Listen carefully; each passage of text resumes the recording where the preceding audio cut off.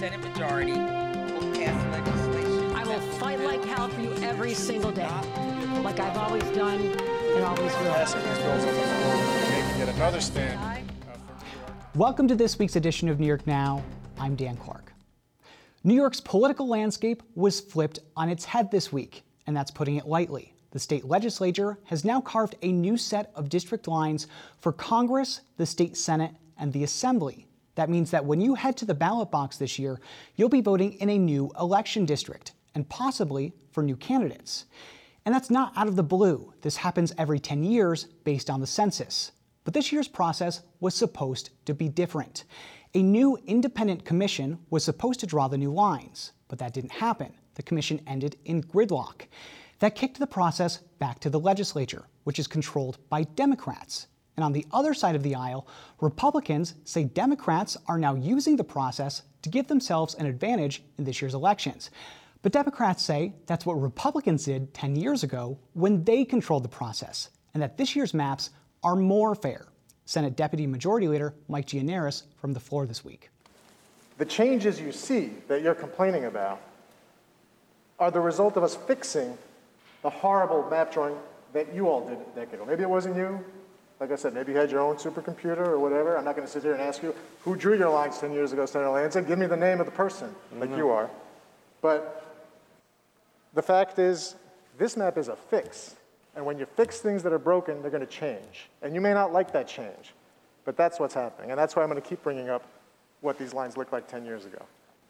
But that doesn't mean the maps aren't bad for Republicans. Let's break it down with Zach Williams from City and State. Zach, thanks for coming back this week. Thank you for having me. Of course. So these maps are, they're drawn for Congress, state Senate, and Assembly, as we just said.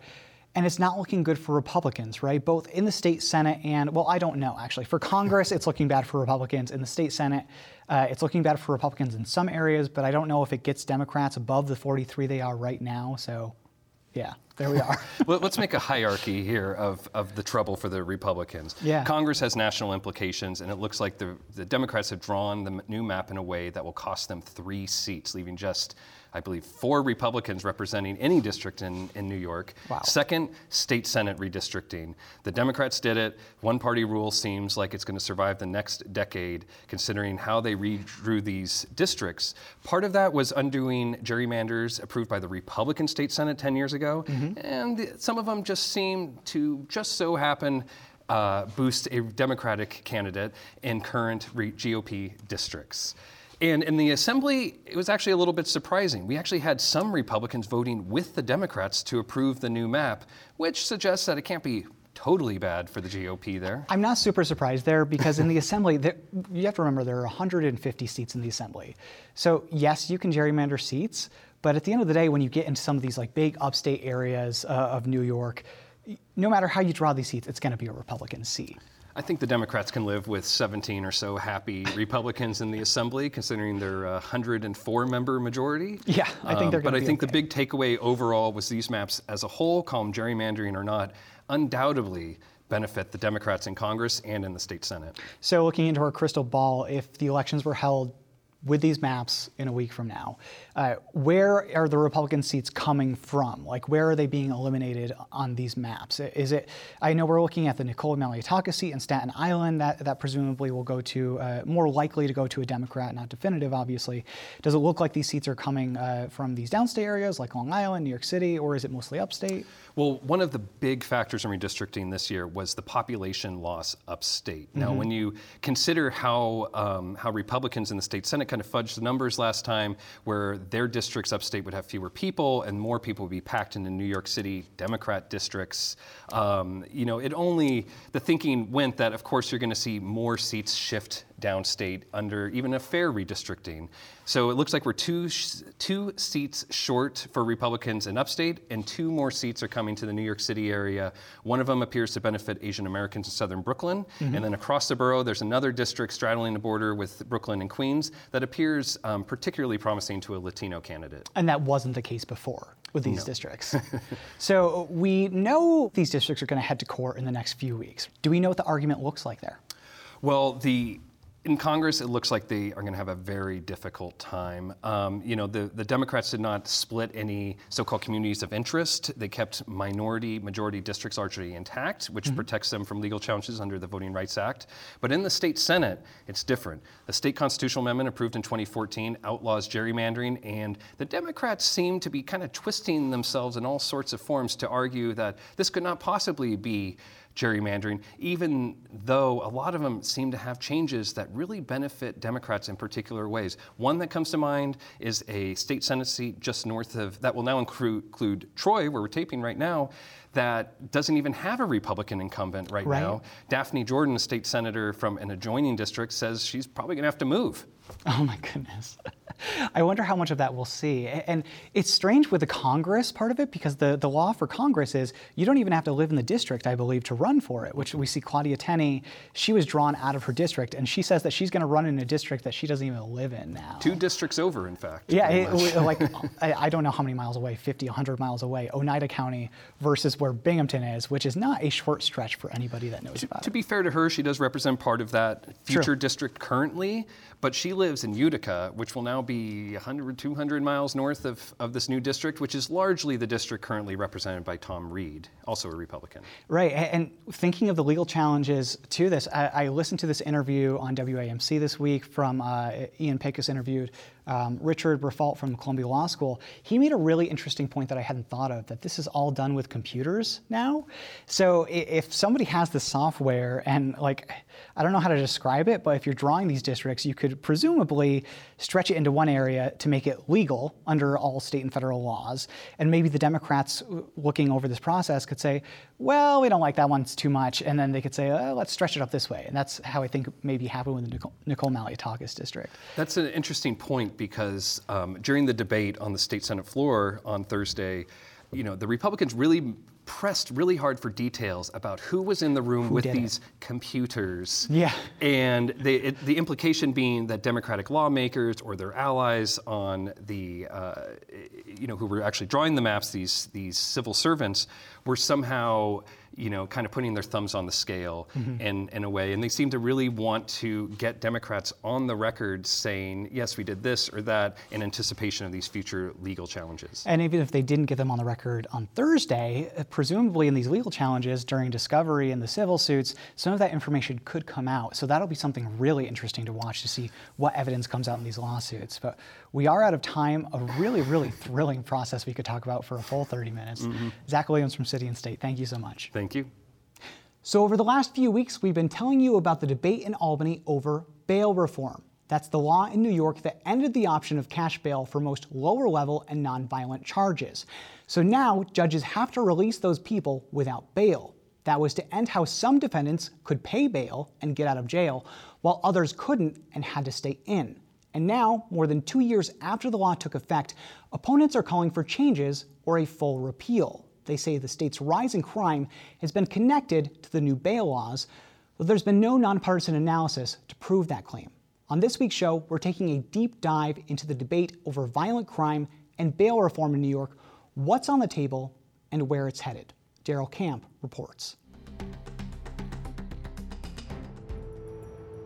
Public safety has always been a top issue for New Yorkers, but it's taken on new life in recent years after a number of changes at the state level. The movement for criminal justice reform gained traction 5 years ago when a bipartisan state legislature passed what's called Raise the Age. That made it so 16 and 17-year-olds were no longer tried as adults in New York for most crimes. 2 years later, lawmakers approved what's been the most controversial criminal justice law in recent history, bail reform. The new law took effect in 2020 and eliminated cash bail for most lower-level and nonviolent offenses. Supporters of the bill said having a system of cash bail criminalized poverty, allowing some people to pay to get out of jail before trial while others couldn't. Senator Gustavo Rivera is a Democrat from the Bronx. When Harvey Weinstein, who was accused of all sorts of things and ultimately was found to be guilty of some of the worst type of sexual predatory behavior that you can imagine, but because he was a millionaire, He was able to go into court. 15 minutes later, he was back in a limousine back to his house. That's not the reality for the overwhelming majority of people. But since the bail reform law took effect, New York has seen a rise in crime. Opponents of the law, mostly Republicans, but some Democrats, have claimed that the two are connected. And because of that, they've called for a full repeal of the statute as a solution to New York's crime problem. There hasn't been any critical analysis on data to support that argument, and that has been a major sticking point. The state court system does have data on pretrial outcomes, but it doesn't have the numbers from before the new bail reform law went into effect for comparison. According to an analysis from the Times-Union, 2% of those released without bail between July of 2020 and July of 2021 went on to commit a felony.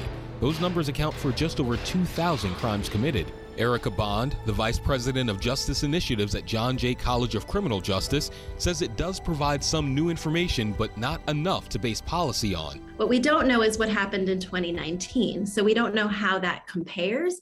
And so it's really hard then to assess whether 2020 represented an increase or a decrease in the percentage of people that were committing violent felonies upon release. Advocacy groups seeking to amend or overhaul the law, however, say they have lived through the evidence that would support those changes. One of those groups is Harlem Mothers Save, led by Jackie Rowe Adams. She lost 2 sons to gun violence and says elected officials have their priorities in the wrong order. Now, if it was a police killing us, everybody would be up in arms. This place would be packed. Every media would be standing here because the police shot up. Well, we shooting us, and that's how we measure it. We measure it when our elected officials that I have very great respect for is not doing what they supposed to do, because that's the only time they want to do something is when the police kill us. Well, that's going to stop. Because we're killing us, and it must stop. And stories like that could resonate with the Hochul administration. While Governor Kathy Hochul has no public position on changes to bail, she says that all perspectives should be considered in that debate. It is a conversation that I've already had with our legislative leaders. Our main focus is public safety, protecting people where they live, and finding all the opportunities to do that and make sure it makes sense.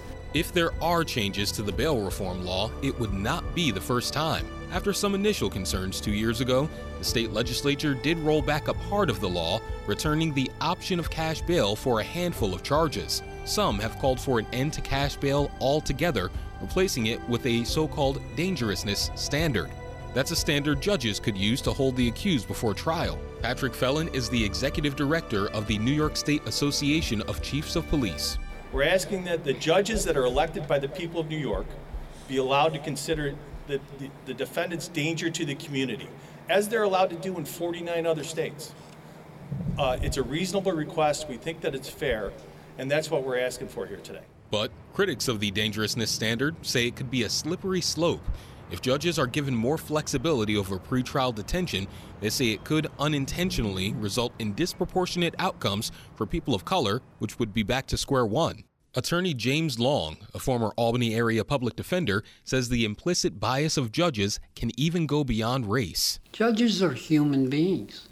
They come to court, to the bench, to their pinnacle of their career, but with their own personal foibles, their own personal prejudices. And I don't mean that in a racial or a gender way. It's more really a cultural thing. Assemblymember Latrice Walker, a member of the Judiciary Committee, was one of the top negotiators of bail reform when it passed 3 years ago. She's against the dangerousness standard, and like Long, she says it's about culture and history. Bail reform has been about social justice, she says, and undoing a long history of racial inequity in the U.S. The United States Constitution states that slavery was abolished except in the case of criminal punishment. So that anyone who is subjected to the criminal justice system, they are a slave in the truest form. So this is our abolitionist movement. And some supporters of the bail reform law say it didn't go far enough to address those historic inequities in the criminal justice system. Senator Jabari Brisport, a Democrat from Brooklyn, says he's against any new rollbacks. He went to night court in Brooklyn to see how judges set bail and says it's still not impartial.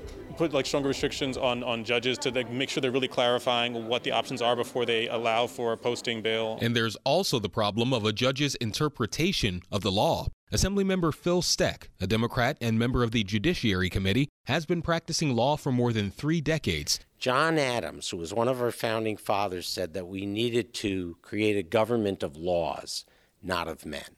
And what happens when you have discretion is you go to one judge in one town and he or she is doing completely different things than another judge in another town. There's no consistency. But there are other sides to judicial discretion as well, and it's more complicated than it sounds. It can apply to more than just perceived dangerousness or cash bail, like when someone's arrested and needs treatment for a drug addiction. Assemblyman Keith Brown is a Republican from Suffolk County who's also on the Judiciary Committee. Judges can't get treatment to individuals that need it the most, who are charged with, say, some type of crime that was related to their drug habit.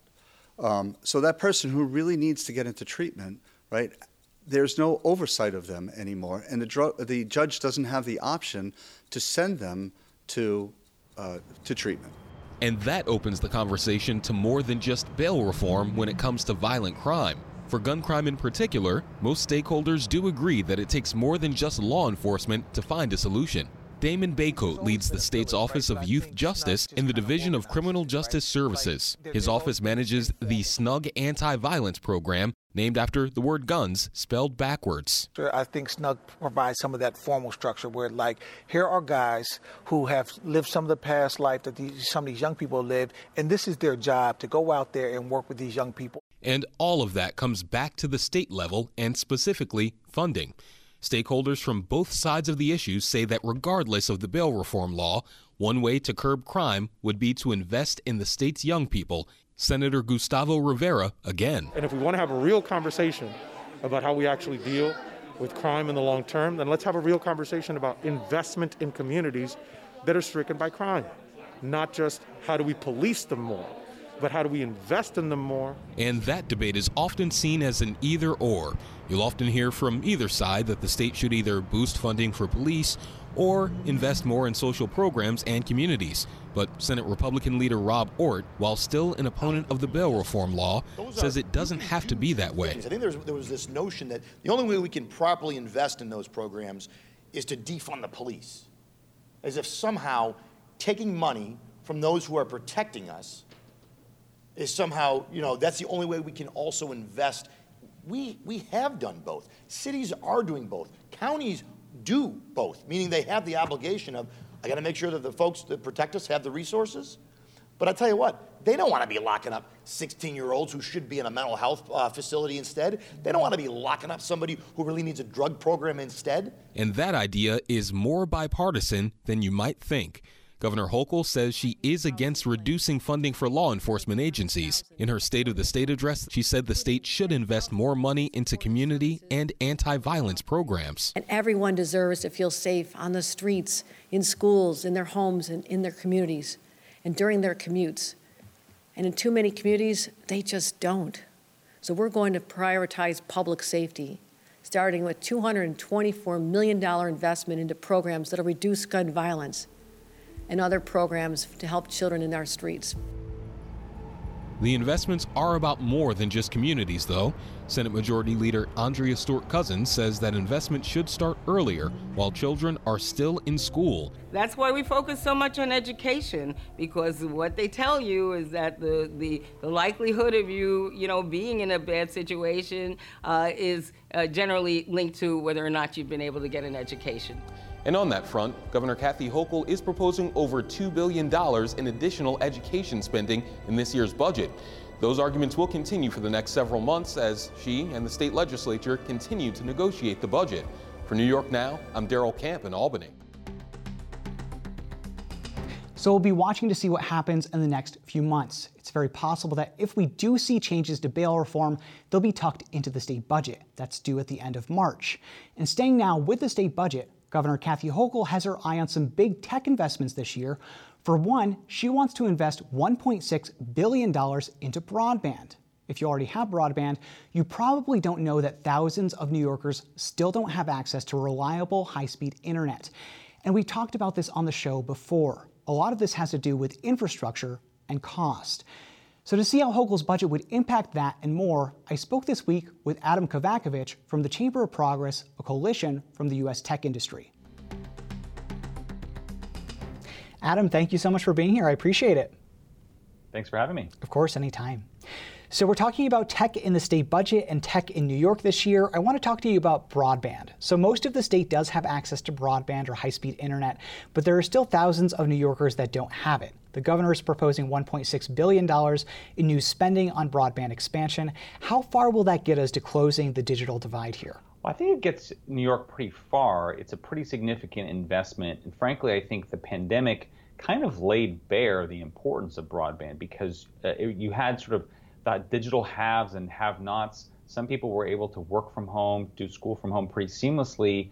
Others, because they didn't have broadband connection, had to resort to things like, going to park in the library of a parking lot of a public library and use the Wi-Fi connection there. And I think all of that highlighted how having broadband at home can make the difference between keeping up and falling behind. So, as you said, the governor's proposal includes a significant amount of money, more than $1 billion, and that's split between municipal grants for municipalities that want to build out their own broadband networks, subsidies for low-income users, a whole initiative around broadband availability maps to make clear to consumers what their options are, and interestingly also includes some streamlined regulations for making fiber deployment easier for the companies that want to build out and deploy more broadband. Makes all of that easier. So all of that's pretty significant. So that's good news on the infrastructure side. I'm wondering on the other side of this, so we can get we can get it built out the infrastructure-wise, we can get these companies out to people, but there's still that barrier of cost for a lot of people. They just can't afford it. So hey, I wanted to pick your brain. Do you have any ideas on how we get those internet prices lower to get more people connected and more integrated into this high-speed internet that we have in most areas of the state now? Well, again, I think that's why it's significant that that the governor's plan includes the subsidy for lower income users, because you're absolutely right that just because the bill invests in deployment and getting broadband to areas where they may not already exist doesn't mean it's necessarily going to be affordable. And I also think that's pretty important because one of the things we've seen, interestingly enough, is that the pandemic has also changed the way that cities and states approach economic development and attracting jobs. Every state, New York included, would like to attract more tech jobs. More and more tech companies are allowing employees to work from anywhere. And so communities upstate, for example, can attract tech workers simply by competing on quality of life and amenities, but broadband is probably the most important of those, right? You can't stay connected to Zoom calls, remote software engineering projects, even customer support functions without a great connection. And I think that's why, in some ways, this investment could be as transformative as landing a big new factory, right? Just sort of the old way of doing economic development. I want to ask you about something that has been popping up in upstate New York specifically. So we've seen crypto mining facilities pop up in places like right outside of Ithaca, up in the North Country. And you know, they're popping up more and more as we see time go on. Do you think that this is a permanent thing, or is it just a passing fad? Are we going to see crypto mining facilities just pop up everywhere across New York State? Well, I think back up a second and look at cryptocurrency. And, you know, I know some legislators are reacting to what they're seeing happening upstate on the power side by proposing what would amount to an outright ban on certain cryptocurrencies in New York State. I think that would be a mistake. The fact is we're really at the beginning of just understanding how cryptocurrency as a tool can give people access to financial systems, particularly for people who maybe haven't had access to traditional financial systems before. There's always a danger that if you crack down now, what you could do is you could solidify the advantage of the speculators who were in cryptocurrency 5 years ago and deny, you know, the ordinary people who are just now discovering and benefiting from crypto. Now, all of that said, we shouldn't give crypto a free pass when it comes to energy use or the environment. You've already seen, I think, many newer cryptocurrencies take a much less energy-intensive form of mining. So I think the objective here for the legislature should be to react to this in a way that encourages crypto as an industry, makes New York a crypto hub, and encourages the industry to move forward over time to more energy-friendly or energy efficiency-friendly mechanisms just as we've done with other industries. We've done that in other industries, plenty of other industries, rather than cut them off altogether. How do we do that? How do we make these more energy efficient? Is it just about, instead of pulling from the grid, or I know one facility has its own natural gas power generation. Is it just having these facilities run on renewable energies? How do we get to a place where we have crypto while we're both protecting the climate? Yeah, the fact is we've done this in other industries, so we shouldn't treat it as if it's a novel thing. We've done this for dry cleaners, we've done this for traditional manufacturing, we've done this across the board. So I think it's very possible. It just requires not reacting to cryptocurrency with a ban it kind of posture, right? Which is instead to better it. We should always try to better it to make sure that we're channeling the good from the new technology and trying to reduce the negative consequences of the technology. And I think it's very doable. All right, Adam Kovacevic, looking very forward to that conversation. It's going to be a really interesting tech year for the budget. So we'll talk to you soon. Adam Kovacevic from the Chamber of Progress. Thank you so much. Thanks so much. And as we said, the budget is due at the end of March. That's less than 2 months away, but in Albany, it's a lifetime, and we'll be watching. Until then, thanks for watching this week's New York Now. Have a great week, and be well.